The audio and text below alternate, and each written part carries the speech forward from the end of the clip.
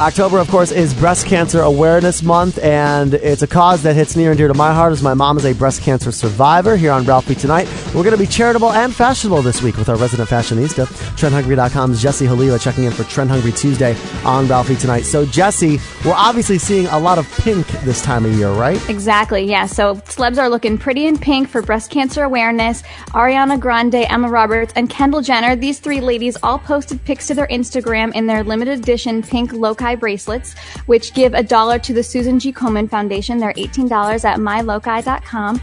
Ralphie, I know you know what a loci bracelet is. Yes, of course. There's two different things in it. There's water from Mount Everest, and then there's mud from, the Dead Sea, right? That's right, mud from the Dead Sea, which symbolize the highs and lows in life. And so this pink limited edition one goes to the Susan G. Komen Foundation.